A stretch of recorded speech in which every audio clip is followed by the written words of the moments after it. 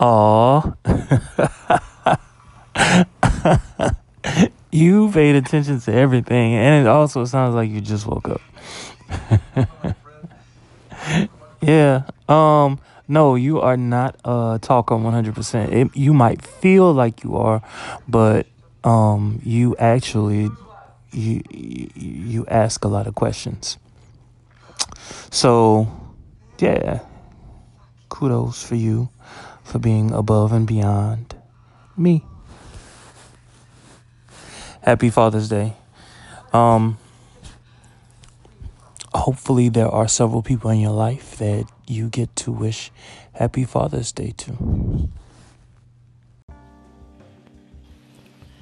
Well, thank you for reassuring me that I'm not just this person that intentionally tries to dominate the conversation and that I do indeed ask questions. So thank you for that. Also, happy Father's Day to you as well. I actually didn't just get up, I get up at the crack of dawn often, um, anticipating greatness for the day.